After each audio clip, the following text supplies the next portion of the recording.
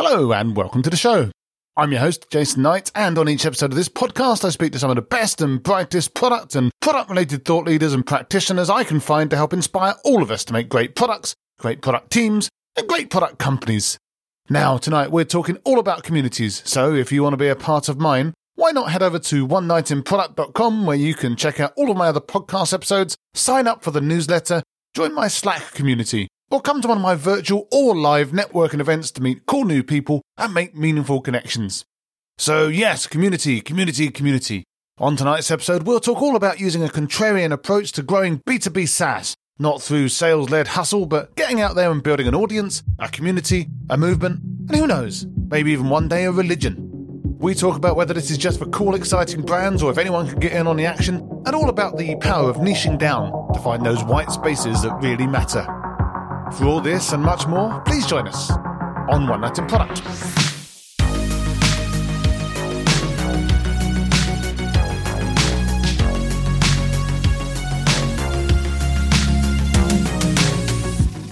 So my guest tonight is Lloyed Lobo. Lloyd's a best-selling author, podcast host, entrepreneur, and community-led scale-up superstar whose life was turned upside down early as a kid by the Gulf War, which gave him his first insight into the power of community and people coming together.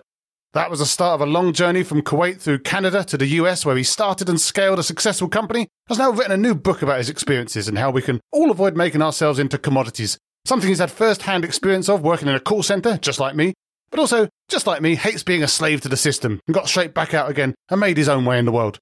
He's here tonight to talk all about his new book, From Grassroots to Greatness, 13 Rules to Build Iconic Brands with Community-Led Growth. Hi Lloyd, how are you doing tonight?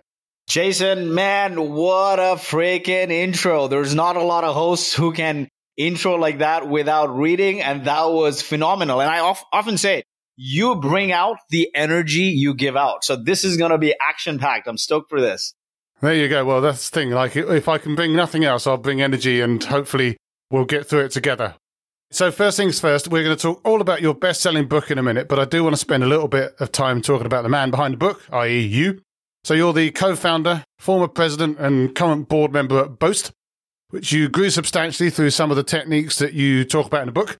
But what does Boast do specifically? And I guess also, how much are you involved day-to-day these days? I am not involved day-to-day at all, but quite a very active board member at Boast and two other companies, one being a public one. And it's funny that I get to show up looking like a rapper to a public company board meeting. Which is, it's what's more important is substance versus appearances.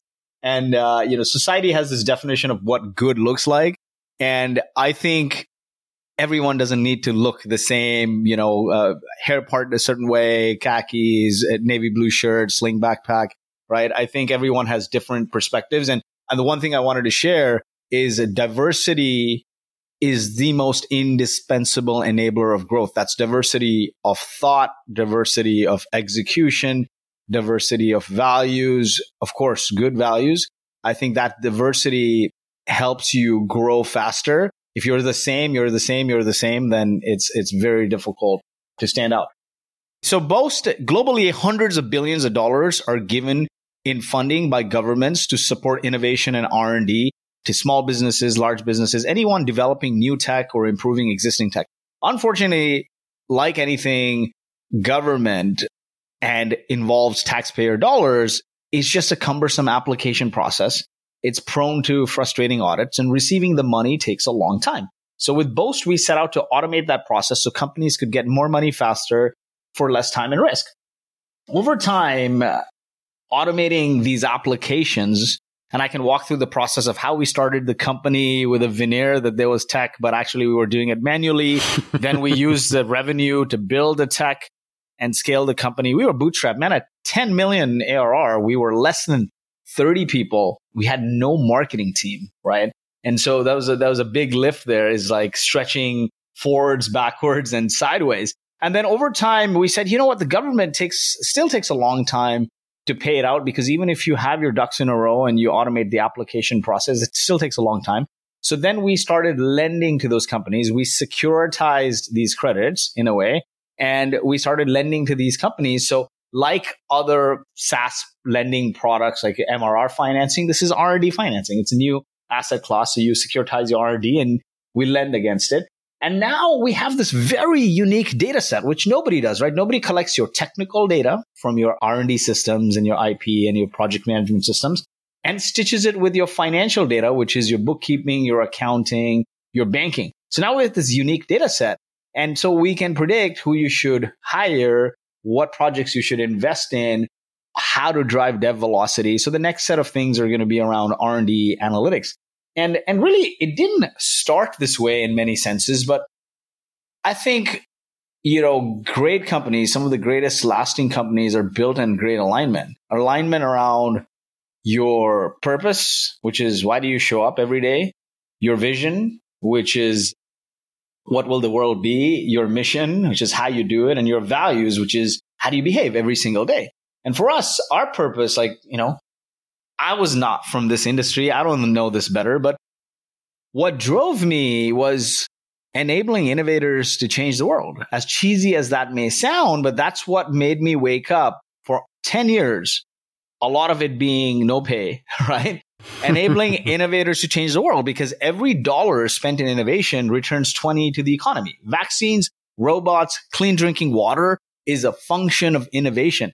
Yet 90+% of the innovations die on the vine. Why? One, because they don't have the resources, the funding, right, to advance them. And two, they don't have the know-how. So with the products around funding the R&D, we're solving that. And with the analytics products, we're solving the know-how.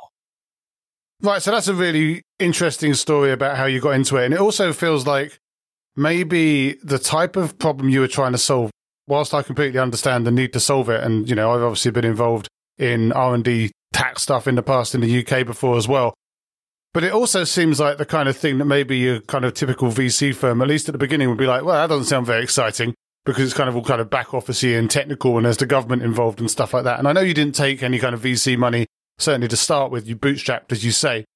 But did you find, or how did you find that it was the right time? Because I know you did eventually take funding. Like, when did you feel that it was the right time? What were the right signals, or what were the signals that led you to believe that, well, okay, actually now it is actually time to take funding? I have a great co-founder, Alex Popa, who comes from the R&D tax world, and we're yin and yang. I am the front ender.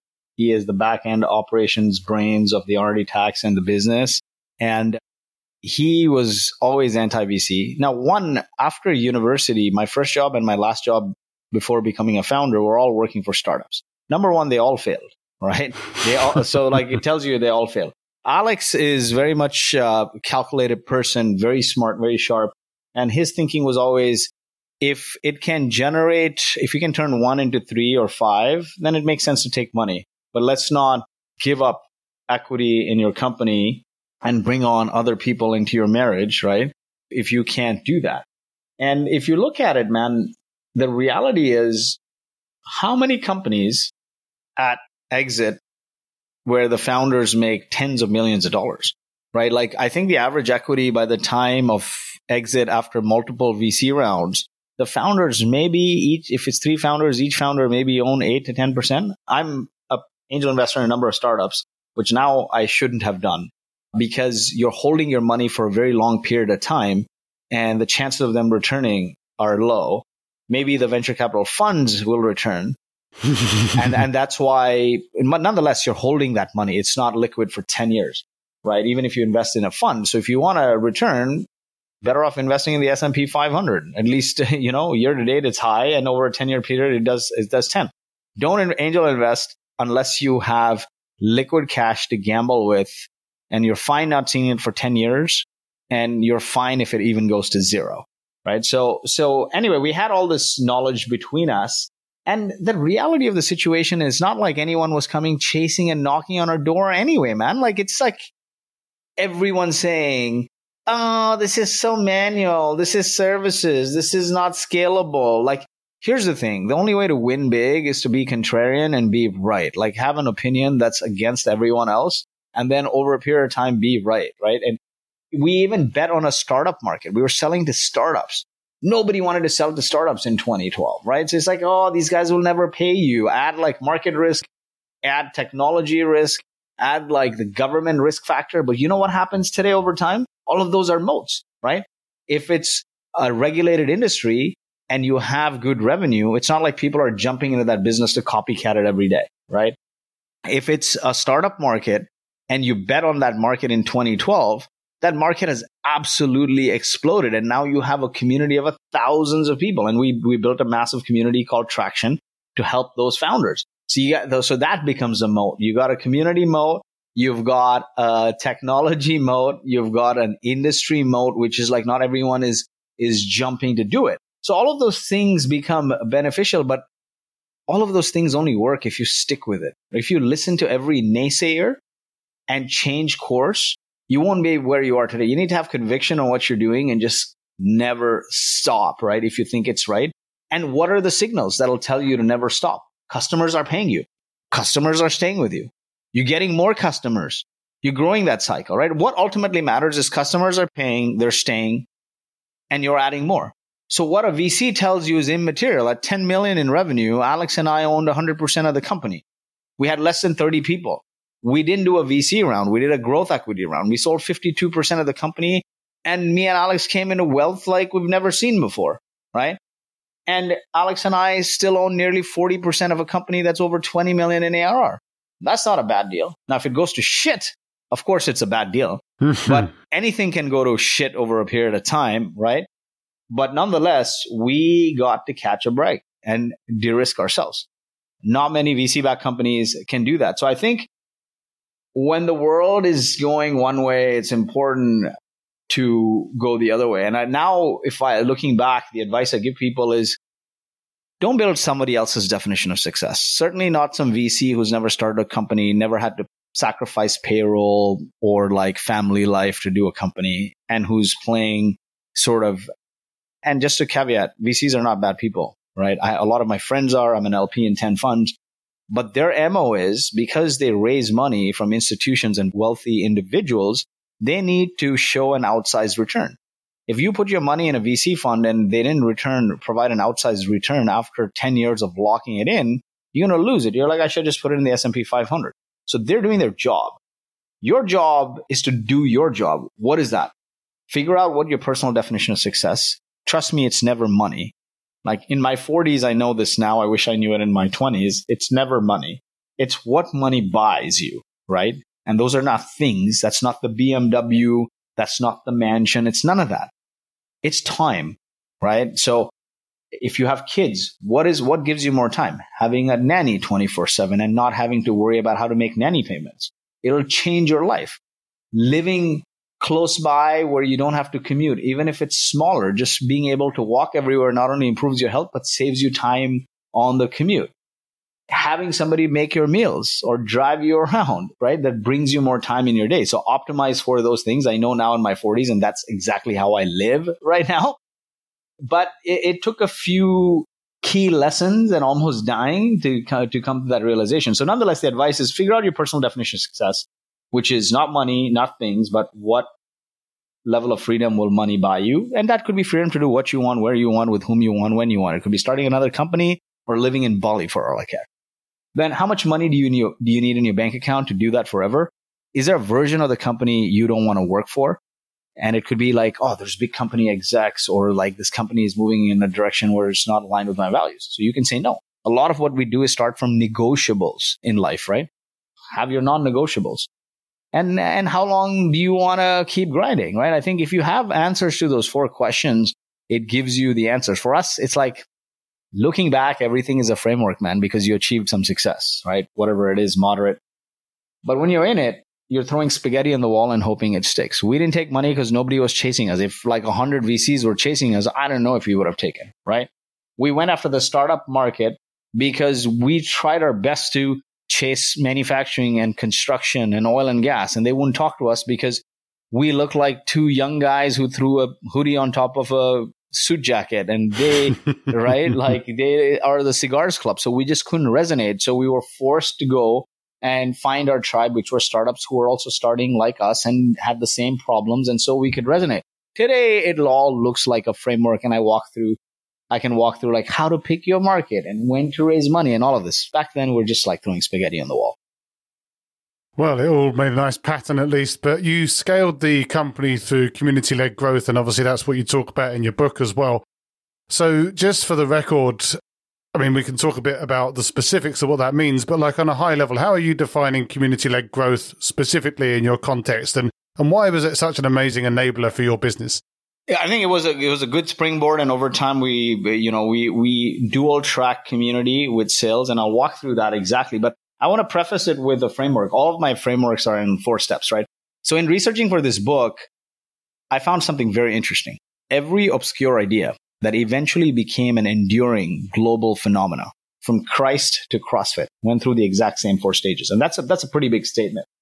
And I'm not talking about the tech companies that formed in the 2000s and are up and down, but like every obscure idea from Christ to CrossFit that eventually became an enduring global phenomena went through the same 4 stages. People listen to you or buy your product. You have an audience. Great. One-way communication. Maybe they're commenting here and there, but it's like a one-way communication. When that audience comes together on a cadence to interact with one another, it's a community. When the community creates impact towards a purpose that's beyond your product or profit, it becomes a movement. Harley-Davidson, great example. And when that movement has undying faith in its purpose through sustained rituals over time, it becomes a cult or a religion. Audience, community, movement, religion. Of course, we didn't build a cult, we didn't build a movement, but we're 10 years in business. We built a community. And the reason and how we built the community was we're having a very hard time cold calling and getting customers. And the thing is, despite I'm an engineer, my first job outside of university was cold calling, because I asked a founder, what's the best skill I could acquire if I wanted to be a business person? And they said, it's selling. So I said, you know what? I can go, it's selling, it's communication, right? It's everything, like from convincing your spouse to convincing customers to convincing employees. So I said to myself, I'm not very self-motivated. If I went and tried to take a public speaking class and 5 people laughed me off stage, I would never do this again. But I can put myself in an environment that forces me to communicate day in, day out. So I took a sales job. Now, engineer graduating in 2005, who would give me a sales job? Nobody. Fortunately, there was a startup founder who needed cold callers, and he's like, whatever, man, I don't care about your background. Just slam the phone, right? And so that environment of slamming the phones day in, day out gave me the practice to eventually then work myself up to sales and then product and then running sales and running product and GTM. Best skill set ever, because what do you do as a founder? Talk to customers, figure out what to build, relay that to the engineering team. So the best experience ever kind of thing, right? So nonetheless, I think when we started Boast, my first instinct was pick up the phone and call, dial for dollars. Nobody would take the phones, man. So then what do you do, right? So we started storming events from this oil and gas, construction, manufacturing, and nobody would really talk to us. It's like, just couldn't resonate. Dejected, we started going to the startup events. And man, it's like we found our tribe. They were starting companies. We were starting companies. We started to hang out together, party together, participate in hackathons together. It genuinely became our tribe. And now looking back, it's a framework, as I think, right? You want to target a market. You want to start a company. The first thing when you start a company, you got to figure out, start a company, become a content creator, whatever it is. You got to figure out who your ideal customer profile is, who you're speaking to, who you're selling to. How do you figure that out? My first criteria is, do you have a passion for this audience? Do you love creating for this audience? If you hate your audience, you won't be able to sustain. If I went after oil and gas, I don't think I'd write a book for startups, right? Like 12 years and going, 12 years and going, build a company for it, build a couple other products for it, build a community called Traction and a conference where I wrote a book for that same audience. So you need to have the passion for that audience, because building a startup, a company, anything great is a long slog, man. So you got to keep showing up. The second thing is it is a small but growing market. I think it's almost more important to niche down than niche up when you're starting, right? And so we didn't go after all business. We went after tech. We didn't go after all tech business. We went after startups. It was a small nascent market, and we bet that it'll grow. When you niche down, you find white space. The white space we found was no one was covering startups in that community. And all the events for startups were very high level CEO platitudes. Nobody had seen enough success that they could talk about how I got from A to B to C. And so we're like, if I'm starting a company, there's only so much Elon Musk inspiration I'm going to listen to. I want to know how I get my first 10 customers. How do I do SEO? All of this. So we found that white space. The third is, can they pay you? And because we were a contingency-based offering, we knew if we got the money, we'd get paid.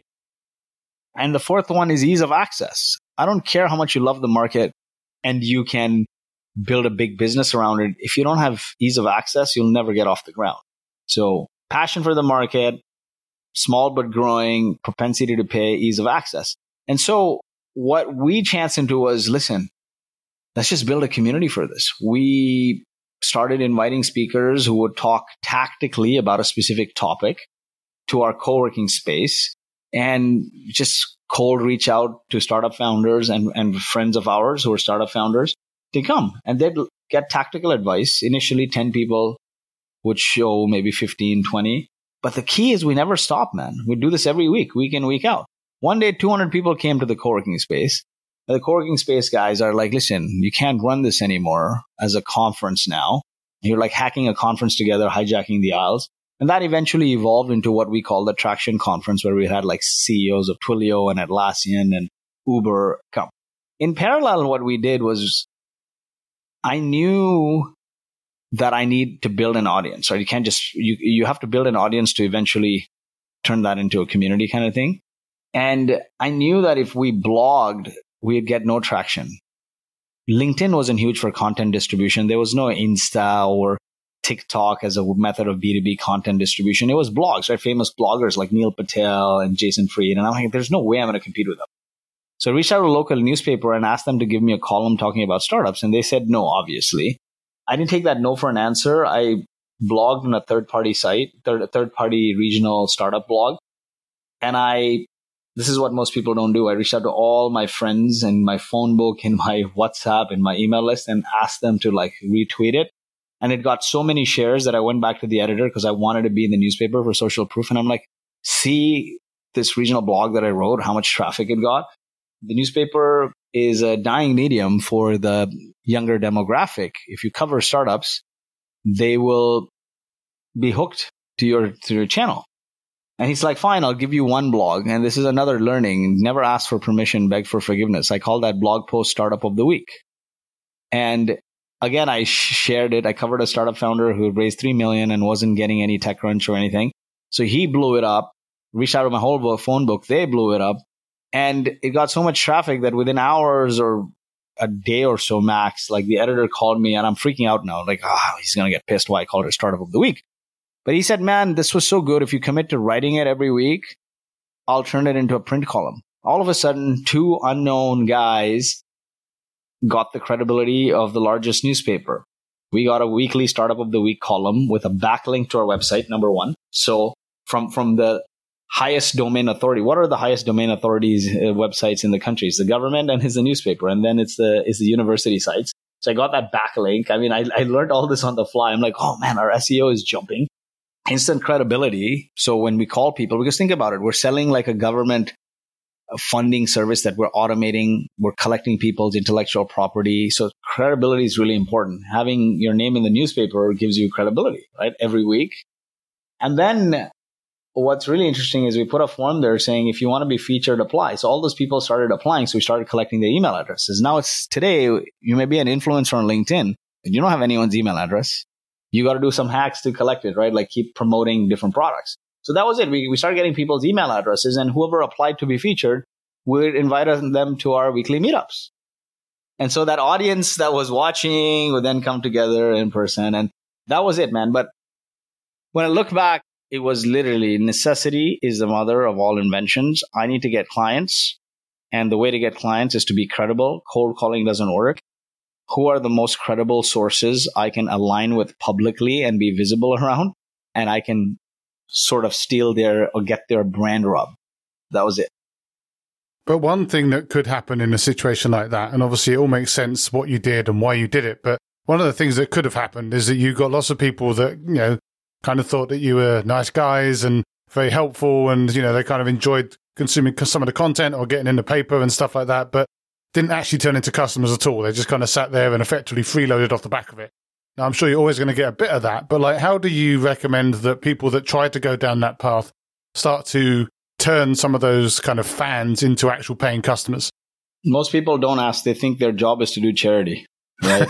Most people don't ask. And that helped, like being salespeople. We ask like, hey, man, how are you consuming the service? And they'll be like, oh, I'm not. I'm like, great. Could we tell you more? Or I'm working with somebody else, like a big four. I'm like, hey, could we pitch you our service? And they're like, why not? Right? And some people don't convert for whatever reason. But you got to ask, man. You think like, if somebody's at your event, like if somebody is at your house eating your steak and drinking your wine, we weren't serving steak and wine, by the way. We were serving pizza. But let's say somebody keeps coming to your house and then you want to ask them for a favor. Of course, they're going to oblige. They'll at least listen to you, right? You just need to increase the number of people listening to you and they'll convert. It's a numbers game, right? You have the right message for the right audience. You've provided free value and they'll listen to you. But you also say that if you build a community, you won't become a commodity, which is kind of one of the taglines for the book, which we'll talk about as well. And that's very catchy, and I get where it's going, and it makes a lot of sense based on what you've already talked about. But also, at the same time, it feels like every time I go anywhere these days, there's like another community and another person trying to set up a community, another company trying to set up a community, be it just a blog thing or, Slack groups or all these other things. Like, if you don't have the DNA of giving without expecting anything in return, it's not going to be long-lived, right? Because you got to show up, and it takes a very long time to kind of pay back. Like, I think everyone's jumping on this bandwagon right now, and it's great. But the thing is, what is your unique value you're providing? I think it's a key thing. Like, the world doesn't need the 100 sales group or the 100 Facebook group. What is the unique value you're providing? And better off having a small community of 100 people that are high rollers than 1 million people that don't even want to spend $1. Yeah, I guess where I was going, that was more like as a consumer, like as maybe, for example, one of your potential customers or anyone that's trying to create a community's customers. It's almost analogous to me to like every time I park in a different parking lot, I have to download a different app, sign up to a new thing to have the pleasure of working with that parking lot. And it kind of feels somewhat the same with some community work these days. Like every single place I go, I'm being invited to a new Slack channel, to a new this, to a new that.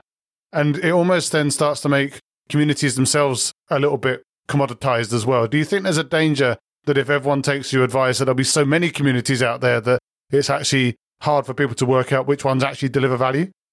Yeah, you know what? I think like with products, right? There's 10 products for everything. And there's like, I view community as a product, right? Like, I think the consumers ultimately decide what they want to consume and what gives them the value. Yes, there's going to be more communities than ever because it's the flavor of the month. Like there were more blockchain companies and Bitcoin companies, and now there are more AI companies. You can't stop that because anytime something has the spotlight on it, everyone jumps for it. But ultimately, the consumers see through that and they pick the ones where, one, the purpose of a community is to make genuine connections for people and do it over a cadence around a specific cause or a purpose. And again, it ties to giving value first. If people keep giving value, they'll keep getting value. They'll keep showing up. And for me, honestly, I'm not on any Slack group. I just killed my Slack and I killed my Facebook, right? For me, I'd rather be on a small WhatsApp group with like 20 people I know and meet the same 20 people over and over again, right? And maybe there's some magic there, but I truly believe when the world goes buffet, you got to go Michelin star, right? And having that small group of friends, it's like, who are the people that you can share your, I guess, brain space with over a consistent period of time? Like, there's purposes of community, but like, to me, it's the key purpose is bringing people together to interact with one another, right? Around a specific purpose. And if that is served through podcasts and content, so be it. Make sure your content is the best. It's the most unique and it's differentiated where people don't get that value elsewhere. And if that is through in-person events, make sure the connections they make are relevant to them. So I think this is where niching down becomes really, really, really important, and everyone wants to go very broad. And so it's like, if you, for example, want to build a community as salespeople, then you got to see like, hey, what is my immediate addressable market? I'm in Vancouver, Canada. Why don't I build a community for people in sales in Vancouver doing SaaS sales? So you've niched down completely because they have a unique set of challenges that are very different than somebody in Silicon Valley. And then you can provide differentiated value and access, which they likely don't get elsewhere, right? So I think that niching down is really important. If you can't provide 10x value with your product or your community or your service, then it's going to be very hard. Or even like 3x the value, right? And that value with community is different. It could be the content itself. It could be the connections they make there and the interactions. And to me, that is most important because we're in a content overload situation, right? There's content everywhere. If I Google search, I can find it. There's umpteen podcasts. The thing is, the same guests are on like 100 podcasts, or like me, right? Oh, yes. So then how do you differentiate is, I think, through genuine connections. If you're invited to a community where you meet 10 people that can add significant value to your life, or even 2 people that can add significant value to your life without you freaking flying halfway across the world, you'll go there repeatedly, right? If you learn something new, if you meet somebody new, it's like your tribe, right? Like, where do you hang out on the frequent? Let me ask you that. Where do I hang out? In person, like personally. Well, yeah, I mean, I'm old, I've got kids, I stay at home. But yeah, no, when I do go out, I generally go out with either small groups of friends or I run my own in-person product management meetups in London. I run my product management virtual networking calls every week. I run a Slack community for product managers. But I think one thing that actually really resonates with some of the stuff that I'm trying to do at the moment that you kind of mentioned as well is I did a lot of thinking about sort of wide scale content and, like things with podcasts and stuff like that. But I've got by far the most meaning out of a lot of the stuff that you've said, like setting up small groups, meeting small groups of people, having, as you say, WhatsApp groups with small sets of people and being there for each other rather than this kind of fast food engagement that you get with the larger stuff. So definitely resonates a lot with what you said as well. Like it makes a lot of sense to me. So try to replicate the feeling that people get, that you get when you meet the same people every time, and try to replicate it. And it starts small. Like you got to see, anytime something gets saturated, whether it's community or AI, you got to offer a differentiated product or service, right? And maybe it's like, man, the same 100, 200 people like meeting each other because they just find something in common with each other. Find those people and give them an avenue to hang out. Maybe it's that the people in your geo do not want to travel halfway across the world to meet like-minded people. They don't want to go to San Francisco. That's okay. Be the biggest game in town for them, right? So there's different ways to niche down. Or, it could be like all the advice is at a certain level is a platitude. Like it's not immediately applicable to me. Then figure out what level they're at and bring them the connections and the advice that's one level up or maybe 2 levels up, so it's immediately applicable to them. I think in a world where communities are getting saturated, the only way to make it relevant is to niche down, not niche up. No, absolutely. Well, speaking of things being relevant and I guess to some extent actionable, you've got the book yourself that you've put out, which is based on a lot of the experiences and covers a lot of the themes that you've just been talking about. We obviously want people to go and pick that book up, so we don't need to go into the whole thing. But I guess at a super high level, aside from just telling people how to do communities, like what is the core value proposition of that book? Like why should people pick it up and what would they expect to find inside? Definitely. I mean, the book is a lot of frameworks around how to build and scale an audience and grow it to a community and turn it into a movement and a cult and religion. It's frameworks not just from me, but like I've talked to 1,000+ people and looked at the guts of some of the most successful companies, like from Harley Davidson to HubSpot. And it just gives you, it's like stories, basically. I used to hate reading, so it's a book that I can consume. And it's stories, and it gives you some thought-provoking insight on where to start, how to define your ICP, how to figure out your ICP circle of influence, how to figure out what event you should do or what community activity you should do, those kinds of things, a lot of framework, how to measure. One of the hardest things with community is the attribution of it, because there's offline, there's online component, and it's truly multi-touch, right? You do a webinar. Now, a buyer may forward that webinar to somebody else in the company. That somebody else listens to the webinar, looks at it, and goes to the website. That person may download a white paper and bookmark it, and like maybe 3 weeks later go back to that white paper and be like, oh, this is so relevant. Or like, subscribe to your Instagram and see a clip. And then they might click the website link from your Instagram and request a demo. So now what? The demo request is attributed to Instagram or inbound, right? And you lose that attribution. So I think one of the key things that's difficult is attribution. So I talk a little bit about how to attribute it. But ultimately, I'll give you an example of what happened with Harley Davidson, right? See, I always say yesterday's innovation will always become tomorrow's commodity. We don't say .com company anymore. We don't say social company or mobile company anymore. And we won't say AI company anymore. And in fact, if you look at OpenAI, which is the biggest success in AI right now, and in general, it was built on a community.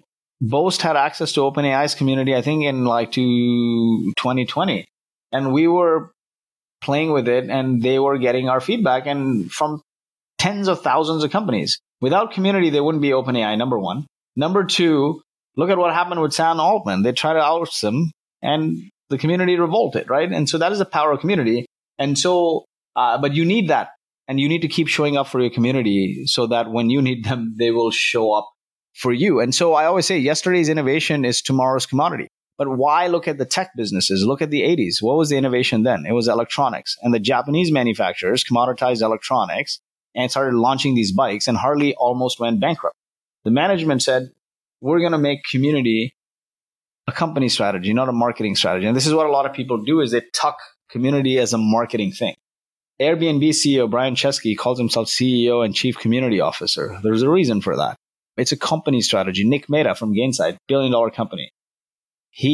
When they had no product, he was shouting from the rooftops about community. Dharmesh Shah, right? HubSpot. So it's like genuinely helping people beyond their product or service. And so with Harley, they went out there and started creating these rider clubs. Employees became riders, riders became employees around the shared camaraderie and the joy and brotherhood of riding. And then they came together and started creating a movement, donating money to autism and cancer and rallies. And today, Harley is an iconic brand, right? Like if a dog wears a Harley Davidson jacket, like a leather jacket, you're like, oh, that's a Harley dog. When I go to conferences, I actually wear a leather jacket. You'll see in my video, I wear a leather jacket in my headshots. And I wear knee-high boots, and I show up, and everyone's like, man, where's your Harley? And I'm like, see, you remember why, right? Because they've been building this community over a very sustained, long period of time where it's become iconic. And so I think the key here is niching down and being relevant to a very specific group of people. So you look, feel, and seem like them, right? And so they want to hang out with you, and you're not too broad. And then growing that set of people over time. But do you think, because like I get it with Harley, for example, obviously iconic brand, but also it's kind of got a certain look and feel about it and a certain kind of built-in fan base of the types of people that like to ride Harley bikes. Like I get that. I've never ridden a bike, but like I get we've all been there in our own groups, as there's me as a goth back in the 90s and stuff like that. Like we've all been there, right? But are there some companies out there that might be, or people from those companies maybe listening to this thinking, yeah, but that's not going to work for my industry because my industry is too boring or something along those lines? Or do you think that this type of community-led growth initiative can pretty much work in literally any industry? I think it can work in any industry in parallel to whatever you're doing. I'm not saying stop what you're doing. If you're a sales-led organization, do sales, right? We didn't just have community and left it to the whims and fancies of doing charitable work. We actually had me selling, and then the next salesperson and next salesperson that we brought on, they were salespeople with a community lean, meaning they went out there and then just say, buy my product, buy my product. It was like, how can I help you? What else do you need? Oh, maybe I have a connection for that.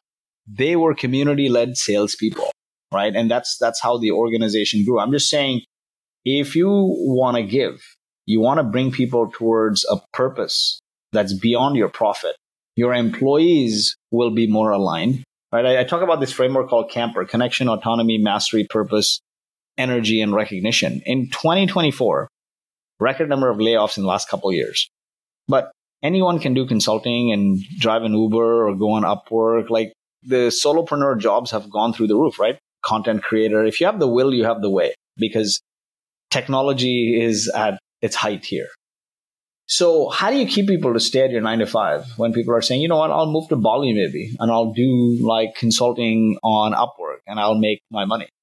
Like there has to be a greater purpose they align with. I truly believe that gets them to show up. And so I think when you bring that into your company and you get people to rally around a purpose through community, you'll get them coming back for more, both customers and your employees. And a lot of people phrase this as a corporate social responsibility and all these BS buzzwords. But literally what it is, man, how do I do good beyond my profit, right? And that actually, I'll say this is a very funny thing. Selflessness is the best selfish long-term strategy, right? If you help people get what they want beyond your profit, you'll eventually get what you want. Word of mouth spreads. And I've seen this in many cases. My grandparents grew up in the slums of Mumbai, and they had 10 kids. And literally they got to go to a tap every morning to fill water. There was no washroom in the house. And I saw that as a kid every summer when I'd go visit them. And there'd be some random person staying there because Mumbai is like the New York of India. And I asked them, I'm like, hey, why do you have this random person staying here? And, whatever I'm saying sounds as whims and fancies now, right? It sounds like foo-foo pixie dust. But I truly believe in it. And I'd ask them that, and they'd be like, if you help people without expecting anything in return, you'll get everything in life. Karma will come back to you in ways you can't even imagine. And it never made sense. But I truly attribute a lot of how I'm living today. The benefits I have is from the karma that was generated, because after my grandparents, none of his kids lived in the slums. After when they came of age, they're in the UK, they're in Australia, US, Canada. Their grandkids are well off. There are lots of people who are still in the slums. You got 10 kids to break out of the slums and be well off and self-sustaining, including their kids. To me, that in itself is a miracle. I don't even know how that happened. Right? There are a lot of people who are still in the slums. Lots of people I know that are still there that, my grandparents' comrades, right? And so, to me, I truly believe in that philosophy. And it's very hard to explain, but it served me well. This community is the reason why we were able to sell the company to a growth equity firm. Honestly, in the middle of a pandemic, we hosted an event when there was the first opening. This firm came to the event. They're like, who hosts it? And asked me to join their venture partner network. And I'm like, listen, I have a business to run. This community is supporting that. And they're like, tell me about your business. And they were like, what? Can we invest? And I'm like, listen, we're not interested in taking investment. I was just like trying to, promote or support our lifestyle. Didn't want to deal with investors. And they're like, no, we're not traditional VCs. We're growth equity. I didn't even know what growth equity was. They're like, they explained like, hey, we buy your company and cash you guys out so you can de-risk in the short term and keep some equity in so you can play the long game. And I'm like, man, if that community event didn't happen and we didn't keep showing up, that transaction would have not happened. Right. And so I live in Dubai now, right? I split my time between Dubai and San Francisco. Almost everyone I know in the community here is a connection from my community. And I know some really, really influential people here. My kids got into school that was waitlisted within days. I got my visa residency here within 5-6 days. So a lot of that I feel is engineered community. Like they say your network is your net worth, and I don't like that as transaction. I think your community is your currency, is better. And it's hard to explain, but everyone in some way or the other has probably experienced it. Is that, if I didn't hang out and work for 3 entrepreneurs before, I don't think I would have been an entrepreneur. It would be a very hard leap, right? You become the average of the people you surround yourself with. Your community truly becomes your currency. And this is the pixie dust part, is I don't have the data to prove the sort of a VC metrics week on week. Oh, how many connections did I make? And what did I do? I don't have that, but I have the outcomes. I'm like, hey, how did you come here? You came to an event. How did I win this big client? It came to this event. How did this big, there's a big partner that white labels us in the US that spends $3 million a year with us. Directly came out of the community event. So those are things I think ultimately what it does for you is it gives you brand recognition and credibility by association. And because you're associating with a group of people who speak highly of you and they're all influential. So you get their superpowers. Yeah, I like the term kind of engineered serendipity. Like you kind of put yourself out there, you make these connections, you do all of the things, and then you're kind of making your own luck in a way. It's like, and obviously luck in itself is to some a troublesome term, but like just this idea that if you, I can't remember who did the quote, but like, yeah, the more I try, the luckier I get, or something along those lines. It's like, if you keep putting yourself out there, you keep showing up, then you're automatically making it more likely that things are going to happen, good things are going to happen for you in the future. So definitely resonates for me there. Well, we could talk for hours about all of this stuff, I know, but very conscious of your time. Want to make sure that you get to do all of the things you need to do today. So where can people find you after this? They want to find out more about the book, join your communities, dig into community-led growth in general, or try and get some top tips on how to escape the call center. Yeah, definitely. So for me, I'm taking a LinkedIn sabbatical. I wanted to go off all things business. I'm more on Instagram now, like I share about like fitness transformation, life after 40, some business stuff, inspiration there, but a lot more about fitness. And I think the reason being, it's very hard to be fit after 40. Life happens. Oh, you don't have to tell me, geez. The best intentions. And so I talk a lot about that now. I've been recently posting on Instagram, Lloyed, Lloyed, Lobo. And every day is like some post about like a fitness transformation combined with like some business advice, clips from the podcast I've been on. So that's where you'll find me on Instagram, Lloyed, Lobo. LinkedIn, you'll find some really informative old posts. And then just go to Spotify and subscribe to Traction Conf, or go to tractionconf.io and you can subscribe to the newsletter there. But yeah, I'm like on sabbatical mode after building community, building business. I had neglected my kids for a very long time in my family. And so now this last couple of years has been all about that. And it just didn't happen. It wasn't happenstance. After we cashed out, I got COVID and almost died. And my wife was a physician at Stanford and she couldn't see me in the same hospital. It was like people coming in spacesuits and 24-hour Zoom. And over the course of time, I realized like, what good is the chase? Like most of us keep chasing and they have a moving target. I hit this number and then that target moves and moves and moves. You know what you don't chase is your health and your family. Money, power, fame, everything is fleeting. What remains is your health and your family. So prioritize it. And so I'm just paying back the family and health. Here, and something that we should all try and do. And again, don't have to tell me how hard it is to stay fit in your 40s. I'll make sure to link everything into the show notes anyway. Hopefully you get a few new Instagram followers, people listening to the podcast, and, you know, building a slightly different sort of community. Maybe do some push-ups at the same time as well. Well, awesome. That's been a fantastic chat. So obviously really super grateful you could take some time out of your sabbatical to talk about all things community related and a little bit about the book. Obviously wish you all the best, but as for now, thanks for taking the time. Sounds good, man. This was great. I enjoyed the conversation, enjoyed the energy, wishing you a healthy, productive, and prosperous 2024. As always, thanks for listening. I hope you found the episode inspiring and insightful. If you did, again, I can only encourage you to pop over to onenightinproduct.com, check out some of my other fantastic guests, sign up to the mailing list or subscribe on your favourite podcast app, and make sure you share with your friends so you and they can never miss another episode again. I'll be back soon with another inspiring guest, but as for now, thanks and good night.